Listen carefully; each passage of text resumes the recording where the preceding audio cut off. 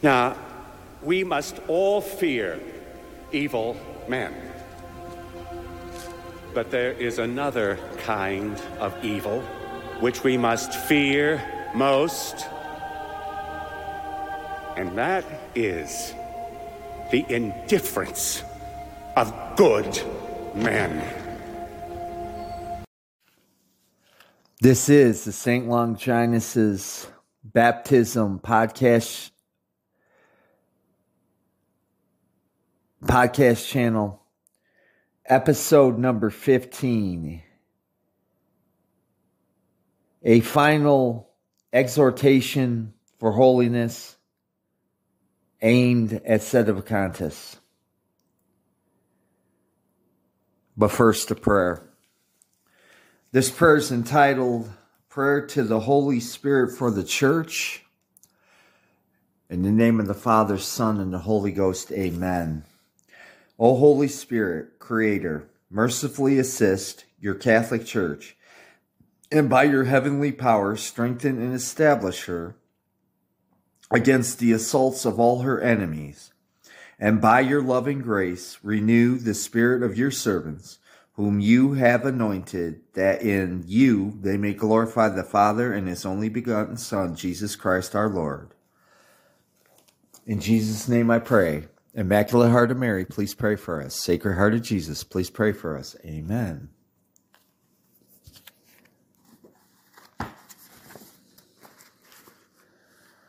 I know that most of my listeners are not Sedevacanists, and I suspect that the Sedevacanists that do listen have not listened to episode number 4.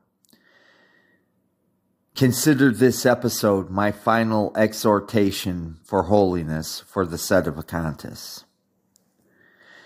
These are general observations in my dealings online with people who are Sedevacanists and not aimed at anyone in general. I recommend to the newcomer from Sedevacanists who comes across this podcast to check out for resources the show notes from episodes 14, 13, 12, 10, 9, and 8. And the podcast introduction series at the beginning of this podcast, and they are entitled, surprise, surprise, introduction to the podcast. And the podcast summary on the podcast. Basically, on this app, I have a chance to do a bio about my podcast, what it's about, da-da-da-da-da. I've checked the platforms that carry my podcast. All of them allow you to access the podcast bio and the show notes.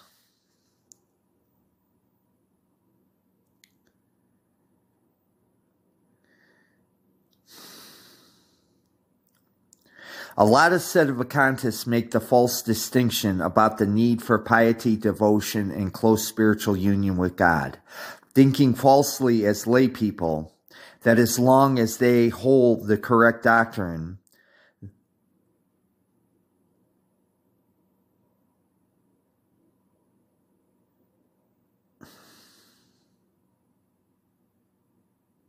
they're good. Sorry. My notes are horrible. So basically, they think as long as they hold the correct doctrine, they don't have to do anything else. Just go to Mass, follow the doctrine, the rules. And as long as they do that, they're good to go. They're going to, I think a lot of them think, as long as I do the rules, I'm not going to be perfect, but, by following the rules, I'm going to go to purgatory.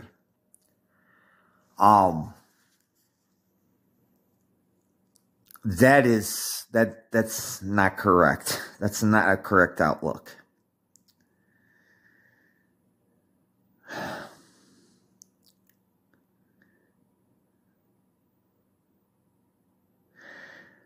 And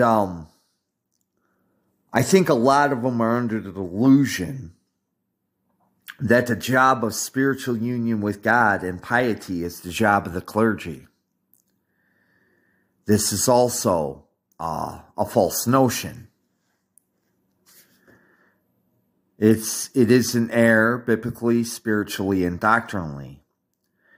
The person who considers themselves true Catholics, who have read and understood the New Testament, the writings of the saints, the doctors and the fathers of the church, and the spiritual writers, all understand that correct doctrine is your baseline. What I mean is, when you become a true Catholic, that's the minimum, and that's not for salvation. That's the minimum of what's expected from you. Like anything else, a job or whatever, you're expected to grow at whatever you're doing. Depending on your boss, if you're not making progress, you may get canned. But I'll get to that later. And all Catholics, regardless of their state in life, are to strive to be saints in this life, whether it is God's will for them to be saints or not.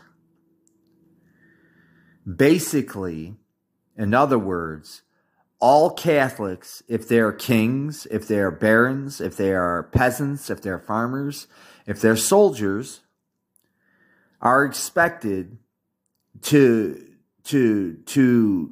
grow in holiness and union and piety and doing the will of God. Just holding on to the bare minimum is not going to get you into heaven. And if you hold on to that notion, I hope and pray that you will be cleared of that particular notion.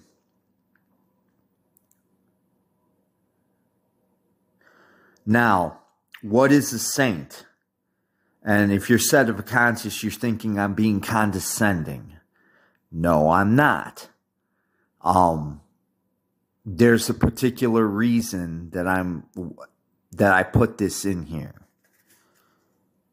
A saint is a person who practices heroic virtue in their temporal life on earth. And basically, heroic virtue is that they've subjected their bodies and their wills to absolute, total, and utter obedience to God. And when they practice this heroic virtue, they get granted the honor of being called a friend of God. And by the way, it is noted through Catholic spirituality of people who, for whatever reason, practiced heroic virtue and were friends of God while they were here on earth, but for whatever reason, they were not recognized as such. But I guarantee that if they were practicing heroic virtue, they might not have been recognized by the magisterium, but they were definitely recognized by God when they got to heaven. Anyway, well, I want to add one more thing. And the thing I want to add is, given that we haven't had a legitimate magisterium since 1960, between 1960 and now, as I speak, I'm almost willing to bet that there were unknown saints in this period that we never heard about. And just as an added added note of snarkiness. The Vatican II Church would canonize Snoopy if it fit their own twisted agenda. Well, actually, they've set the bar so low that they would canonize Snoopy. And they'd probably make Pigpen a freaking bishop. You know. But I digress. I was getting a little snarky there. A lot of Sedevacantists don't seem to realize that God is perfection himself, and that no one can enter into heaven with any sort of sin on their soul. It is a matter of Catholic dogma that people who are not holy, I mean, any spot of a stain of sin, if they entered into God's presence, they would be immediately obliterated, because God cannot, he's perfection itself, and he can't have any imperfections in front of him. There's I think it was Isaiah in the Old Testament. He had a vision where he got to see God, and one of the angels, he begged one of the angels, because God asked him something, and he asked one of the angels, please touch this coal to purify my tongue, because my tongue is not holy enough to be speaking with God Almighty. Something to that effect, but it was the prophet Isaiah. So, if he's having, God brought him up there, and God asked him a question, and God gave him the grace to understand he had to purify his tongue before he even thought of speaking to God. Imagine going to heaven, or being admitted to heaven, with a venial sin, the tiniest venial sin you can think of. Maybe the clerk gave you an extra 5 cents in change and you kept it. But that was the only sin that you committed, and then you got hit by a bus. And for whatever reason, you got brought before God, you would be instantly toast, because you had that tiny, tiny little venial sin. So, now I will add that if they do know this, they will say, well, that's what purgatory is for.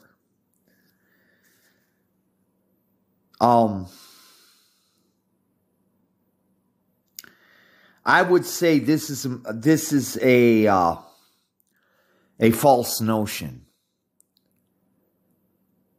Purgatory is actually God's mercy on us. Basically, in one of his epistles, St. Paul talks about there will be some people who get into heaven by the skin of their teeth. And I think in that same passage, he talks about their works will be burned as if straw, and they'll get into heaven by the skin of their teeth. Basically, heaven is not for the people who did the bare minimum and coasted through their actually it's not even spiritual life, but coasted through life doing the bare minimum. Heaven is for those who strived and desired I'm sorry, I may have said heaven. I meant purgatory. Purgatory is designed not for those who coasted through life doing the bare minimum. Purgatory is for those who, for whatever reason, were imperfect in following God's will and their piety and their devotion. And by the way, because this is aimed at Sedevacantists, I'm sure you're all aware that, mortal sin, you're not getting into purgatory. But you're also not going to get into purgatory by being the same person or a little bit better than what you were when you were before you became a true Catholic. It's for those who tried to practice piety and devotion and the will of God and had venial sin, some sort of venial, unconfessed venial sin in their soul. So,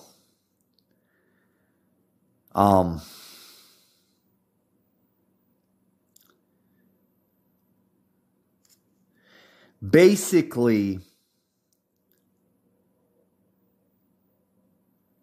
since God is our author, He's our creator, He will judge us for our love of Him and for the love of our neighbor.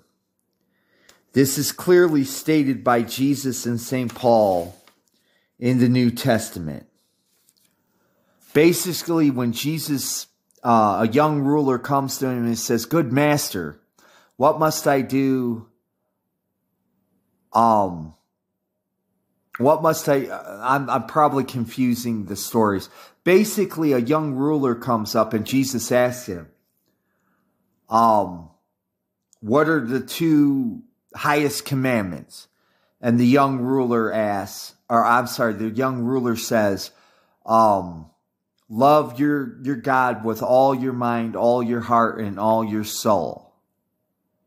And then Jesus asks him, he said, well, what's the second one? He says, love your neighbor as yourself, which basically means you love your neighbor like you love God. There's further more to that particular story, but basically Jesus is saying that the two top commandments out of the 10 are love of God with your whole heart, mind, and soul, and love of neighbor as yourself. And since self-love comes to a human being pretty easily, you're not to do anything to your neighbor that you wouldn't want done to yourself. But I want to boil it down to the bare basic essentials. Basically, because God gave you mercy, love, and forgiveness to enable you the honor of joining His one true church, you should show your neighbor the same love, understanding, and forgiveness that God showed you. That's the basic bottom line.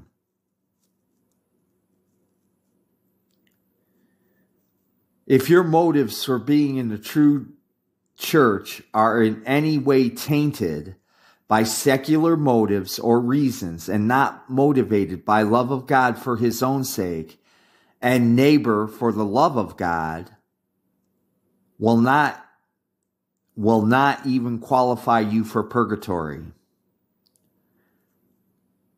And I'm going to add to this. This is why in Catholic biblical and spiritual teachings, it's heavily emphasized that striving for perfection, piety, devotedness, and doing God's will as much as you are able are prerequisites for salvation. You know, if you're willing to write off what I just said out of hand as the rantings of a zealot, be my guest. You have free will. But I strongly urge you, as a matter of fact, I'm going to beg you, please check out what I'm saying. There's a reason I give resources for all the episodes for most of the episodes on my podcast. So, I'm not pulling this out of my butt. I'm not trying to fool nobody. just to get it out of the way, because I'm pretty tired. It's late. I know if I don't say this now, I'll probably forget. The two main resources, I'm not going to list them in the show notes because they're already listed in the show notes for other episodes. If you want to verify what I'm saying is true, the number one resource I'm going to recommend is the Spiritual Life podcast series on True Restoration Radio on Spotify and SoundCloud. They're under the True Restoration channel. There's 16 episodes, I believe. The second resource I will recommend to you, and once again, this is also listed in the show notes, but Abandonment to Divine Providence by Father Jean-Pierre de Caussade. And for those of you who may speak French, you can laugh at my massacring of the name. That's my best pronunciation that I could give it. I didn't have the option when I was in high school of taking French. It was a very small high school. But even if it had been offered, I probably wouldn't have taken it because, quite frankly, being an American, I wasn't interested in, I had the typical arrogant American attitude. Let them speak English. Yes, I know that's an arrogant attitude, but God has given me enough grace. I'm not the same now as when I was 15. Thank the Lord.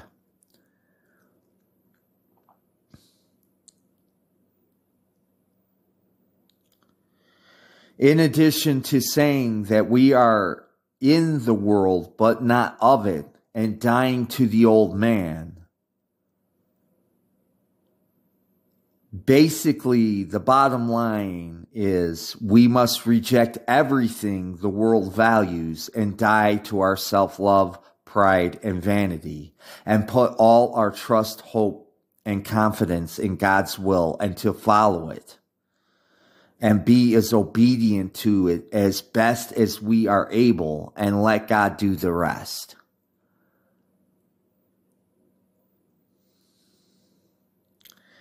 We are also called to be martyrs in two senses. I've noticed a lot of people who are Sedevacanists think that martyrs are only people who died, in defense of the faith. In other words, like the Roman martyrs of the beginning of the church, the martyrs during the Protestant Revolt, and the French martyrs during the French Revolution.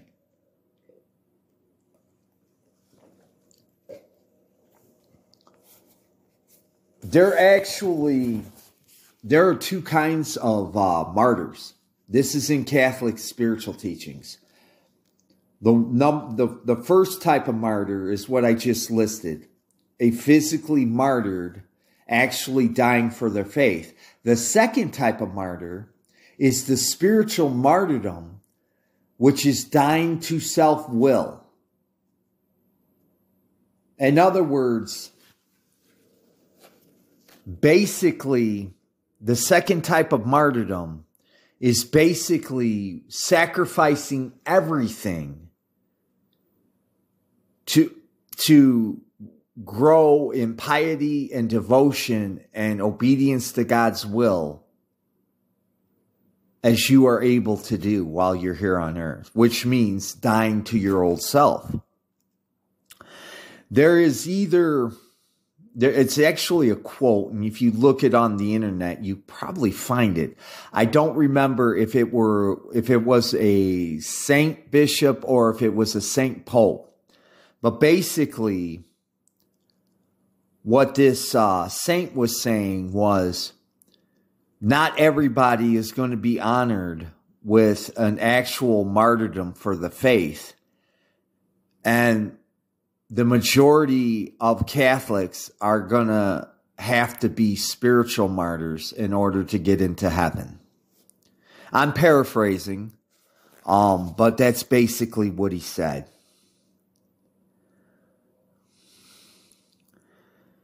A lot of Sedevacanists online view our religion as an exclusive clique, which excludes any outsiders.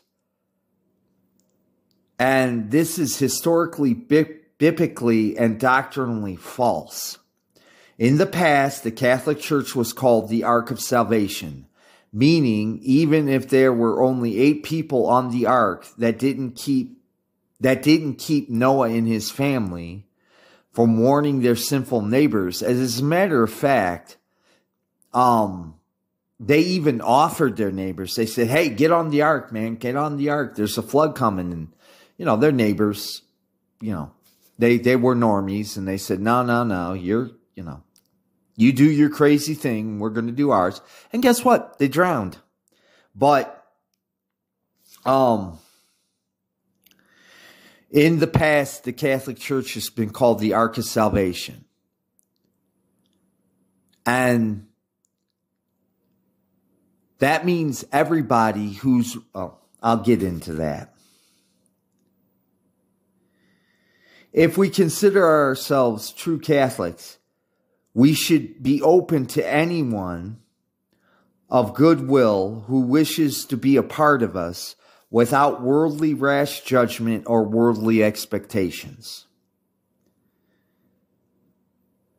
And as far as dying to the old man goes, we should strive for being the opposite of our old selves prior to conversion.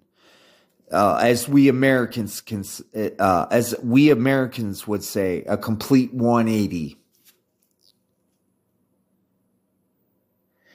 We are not the chosen people. And in this respect, that once we are baptized and confirmed in the true church, we can rest on our laurels, and we could just rest on our laurels. We, just go about our day-to-day existence, not really thinking differently, not really acting differently, not really speaking differently. But just, we're basically the same people that we were. Maybe some of the more blatant, mortal sins we were committing, we stopped those. But basically, in thought, word, and deed, we're just basically the same people we were. We are to keep striving for spiritual perfection until the day we die. Read any traditional Catholic prayer book. There are plenty of prayers that say, "Please help me to persevere until the end of my life here on earth." There's a reason that prayer is in there. And I repeat, we are not an exclusive club or clique in the worldly sense. Now, I want to clarify what I mean by this. Anybody who's been in high school, anyone who works in a factory or whatever, they're little cliques, they're exclusive. They're the cool guys, or these are the intellectuals, or these are the, in my day in high school, basically, a clique was a group of friends who basically were mutual backslappers of each other. And they basically, thought that they were superior to everyone else in high school. That is what I mean in the worldly sense. We are called to be holy and devout examples to our neighbors with no exceptions or excuses. And if you are trying to grow in piety and devoutness, this teaching, or I should say this particular doctrine will make more sense. if you're just marking time, and self-satisfied with yourself, what I'm talking about is going to sound as alien to you as if I were an actual alien. The reason St. Paul and the church uses military metaphors is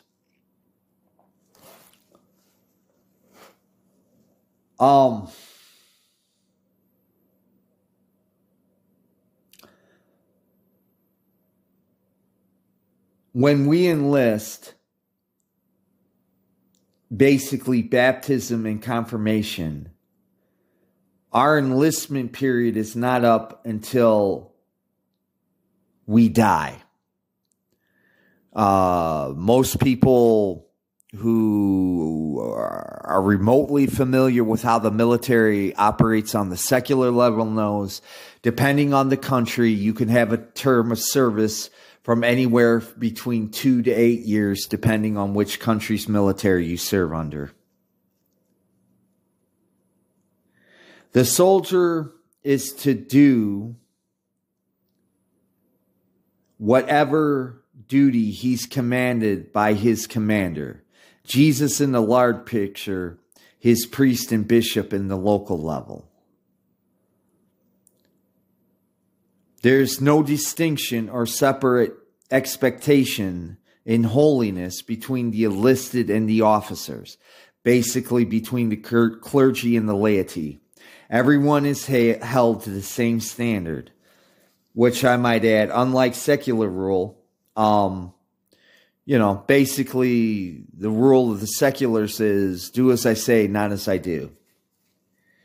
The clergy in the hierarchy is held to a higher expectation of excellence based that they were given special spiritual powers and authority. They were given those by God. So much more is expected of them. However, that doesn't mean that the laity aren't expected from the high standards of holiness that God demands. They still are. It's just that if they mess up as laity, they're not going to be judged as harshly as the clergy who don't hold the highest standard. We are to be the example to those who are not part of the church militant. Now, some people get it twisted and they think of the church militant as like the Crusaders or the Swiss Guard, the military arm. That's massively twisted. The church militant,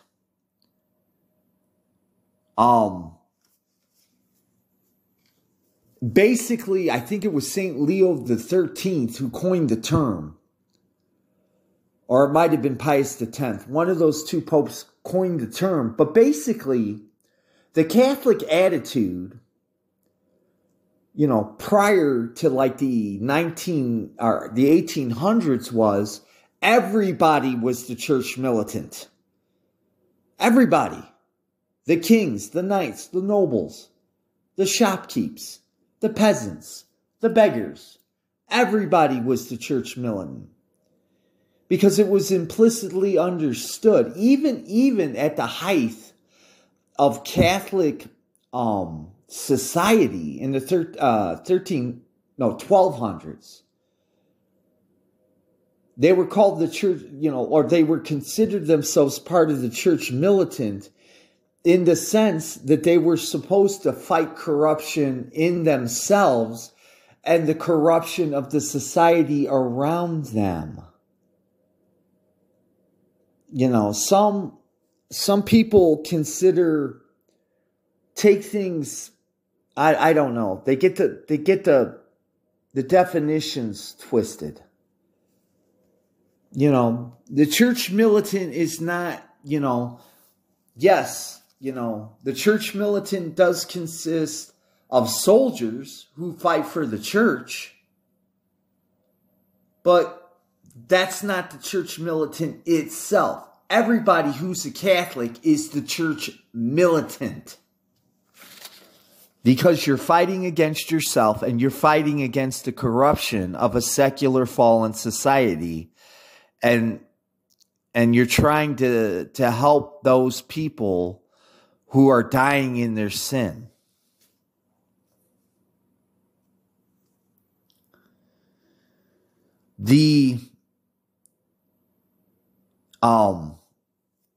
We are expected to do our duty regardless of the ultimate cost or of our station in life. In other words, if God's will inclines you to be, a physical martyr, and quite frankly, you're to be a physical and spiritual, but, like I said, some people aren't called to be, are not honored to be actual physical martyrs. But if you are so honored, you're to do your duty. Meaning that if the Masonic satanic goons either start torturing you or put a gun to your family's head and say, renounce Jesus Christ in the Sedevacantist church or we're murdering your family,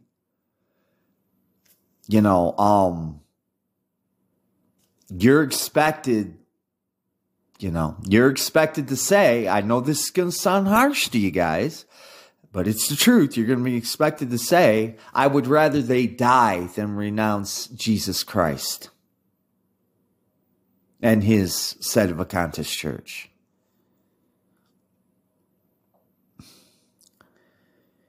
Desertion, if not repented of, is the death penalty, which is hell.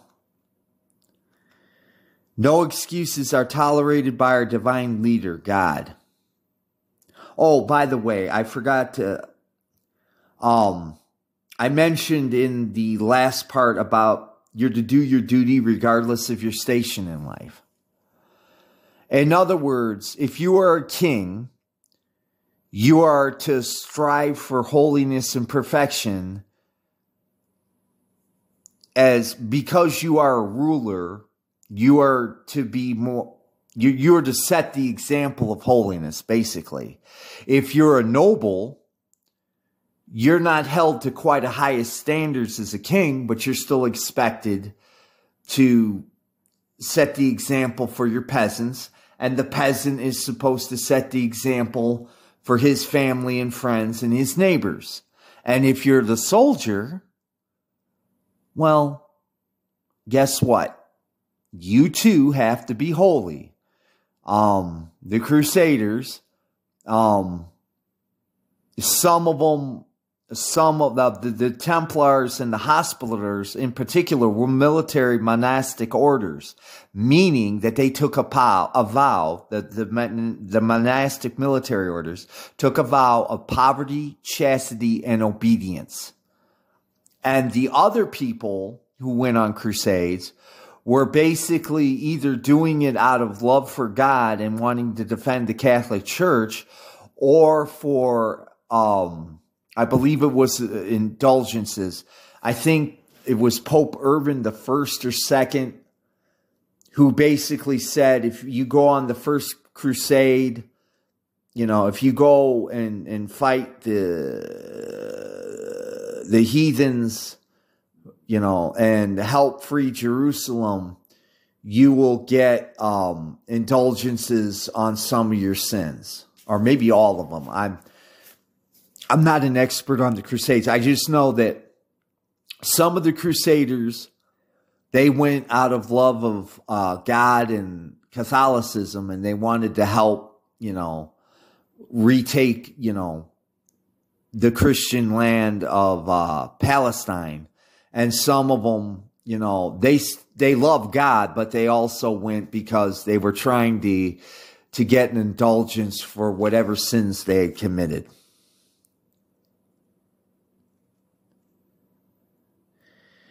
Everything is to be geared toward the final objective, heaven.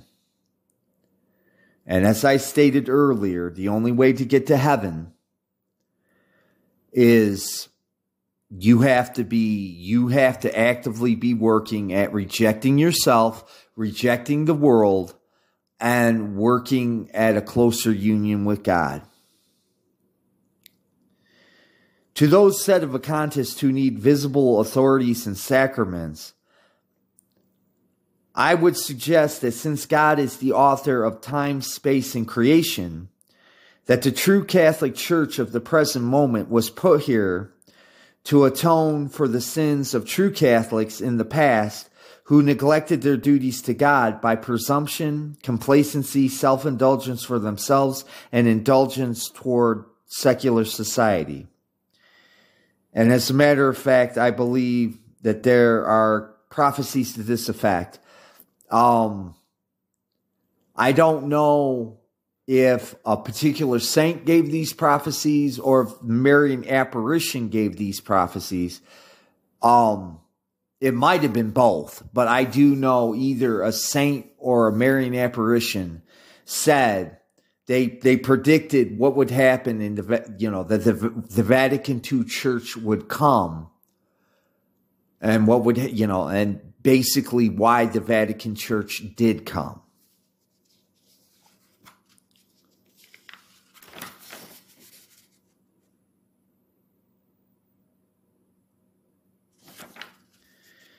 I foresee a time when all the outward signs of God's church, the clergy, the hierarchy, the sacraments, books, Bibles, sacramentals, will be taken away so that people who truly love God will be forced to only follow God's will as their example. And I've already hinted that Vatican II is a temporal punishment for Catholic, previous Catholic disobedience to God. And basically, they didn't keep up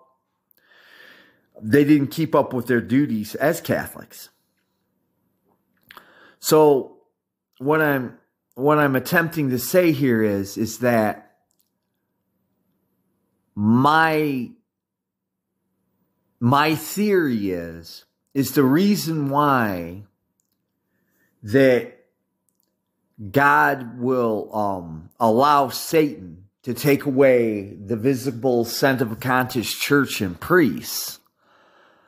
And by the way, I'm well aware of that in England during the Protestant Revolt and in Mexico during the Mexican Revolution, you had roaming priests, still doing the sacraments or not and stuff, but they were rare and they were busy, very, very busy.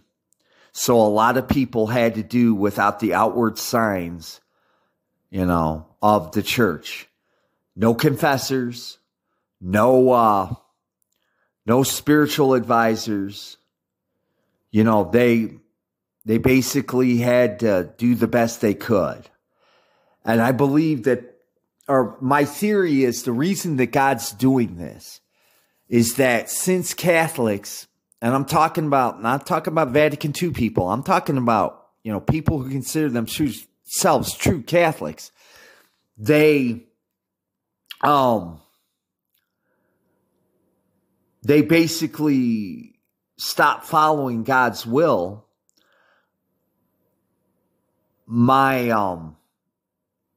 theory is that for this generation of true Catholics, basically we have to pay for the spiritual sins of our predecessors, and how we're going to be expected to make good of the spiritual sins of our predecessors is that the majority of us, I'm sure that some are going to be blessed to have a hidden priest or whatever, but I think for the majority of Sedevacantists, they're going to have to, everything will be taken away from them so that they have to rely on God's will alone.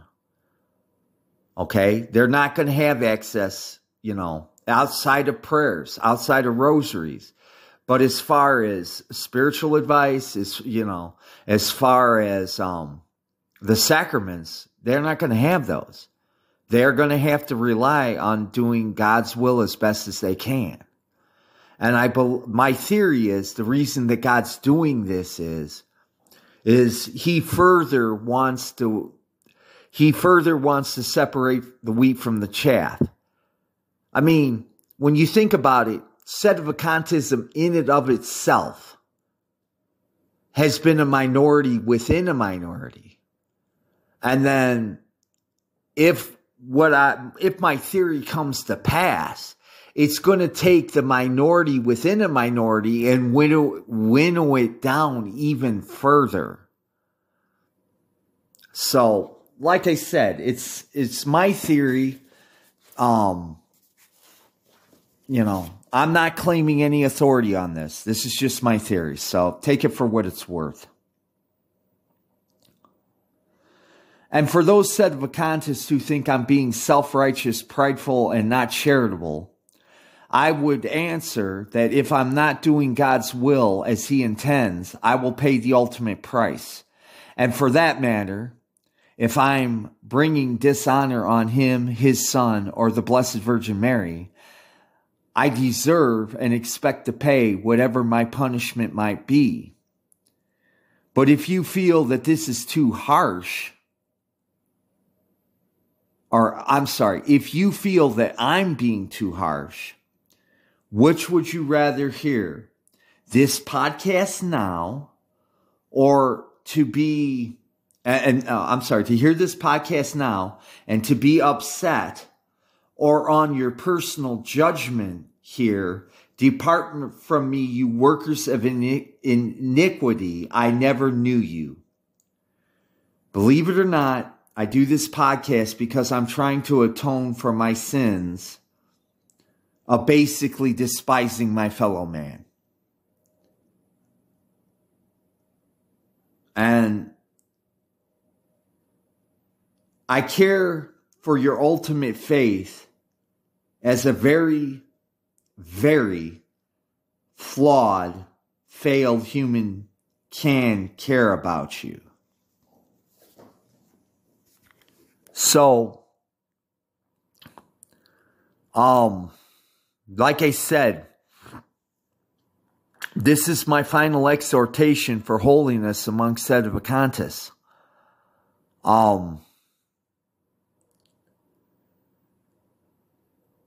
I humbly beg and beseech you, give this some thought. Give this some thought. God plays for keeps, and so should we. I'm doing this because I really do care, or as much as I'm able. Like I said, I'm flawed and I'm failed, but I do care. There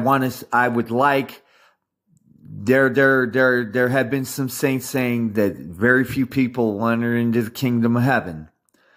But if I can be an instrument of God's will and bring in a little, some people, anybody, one person, I will be very, very happy. I will be very, very happy.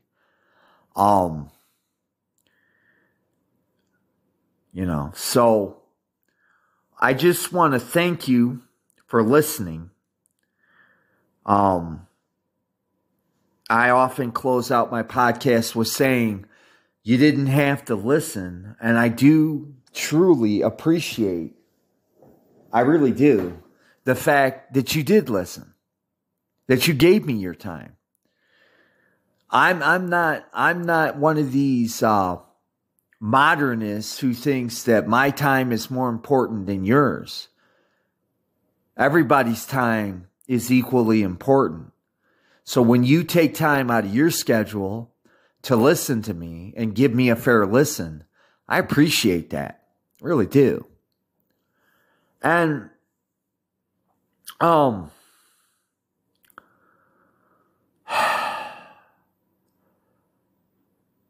I do like I said in a previous podcast, I realized my personality is like a rabid porcupine. But believe it or not, I do care about it as much as I can, as much as I'm able, about my fellow human beings. It just doesn't come across that way. I want to let you know I am praying for you. I pray for everybody. So, thank you for your time. God bless you. Have a good day. Bye-bye. You people have been chosen to reveal our existence to the world. You will witness what happens here today, and you will tell of it later.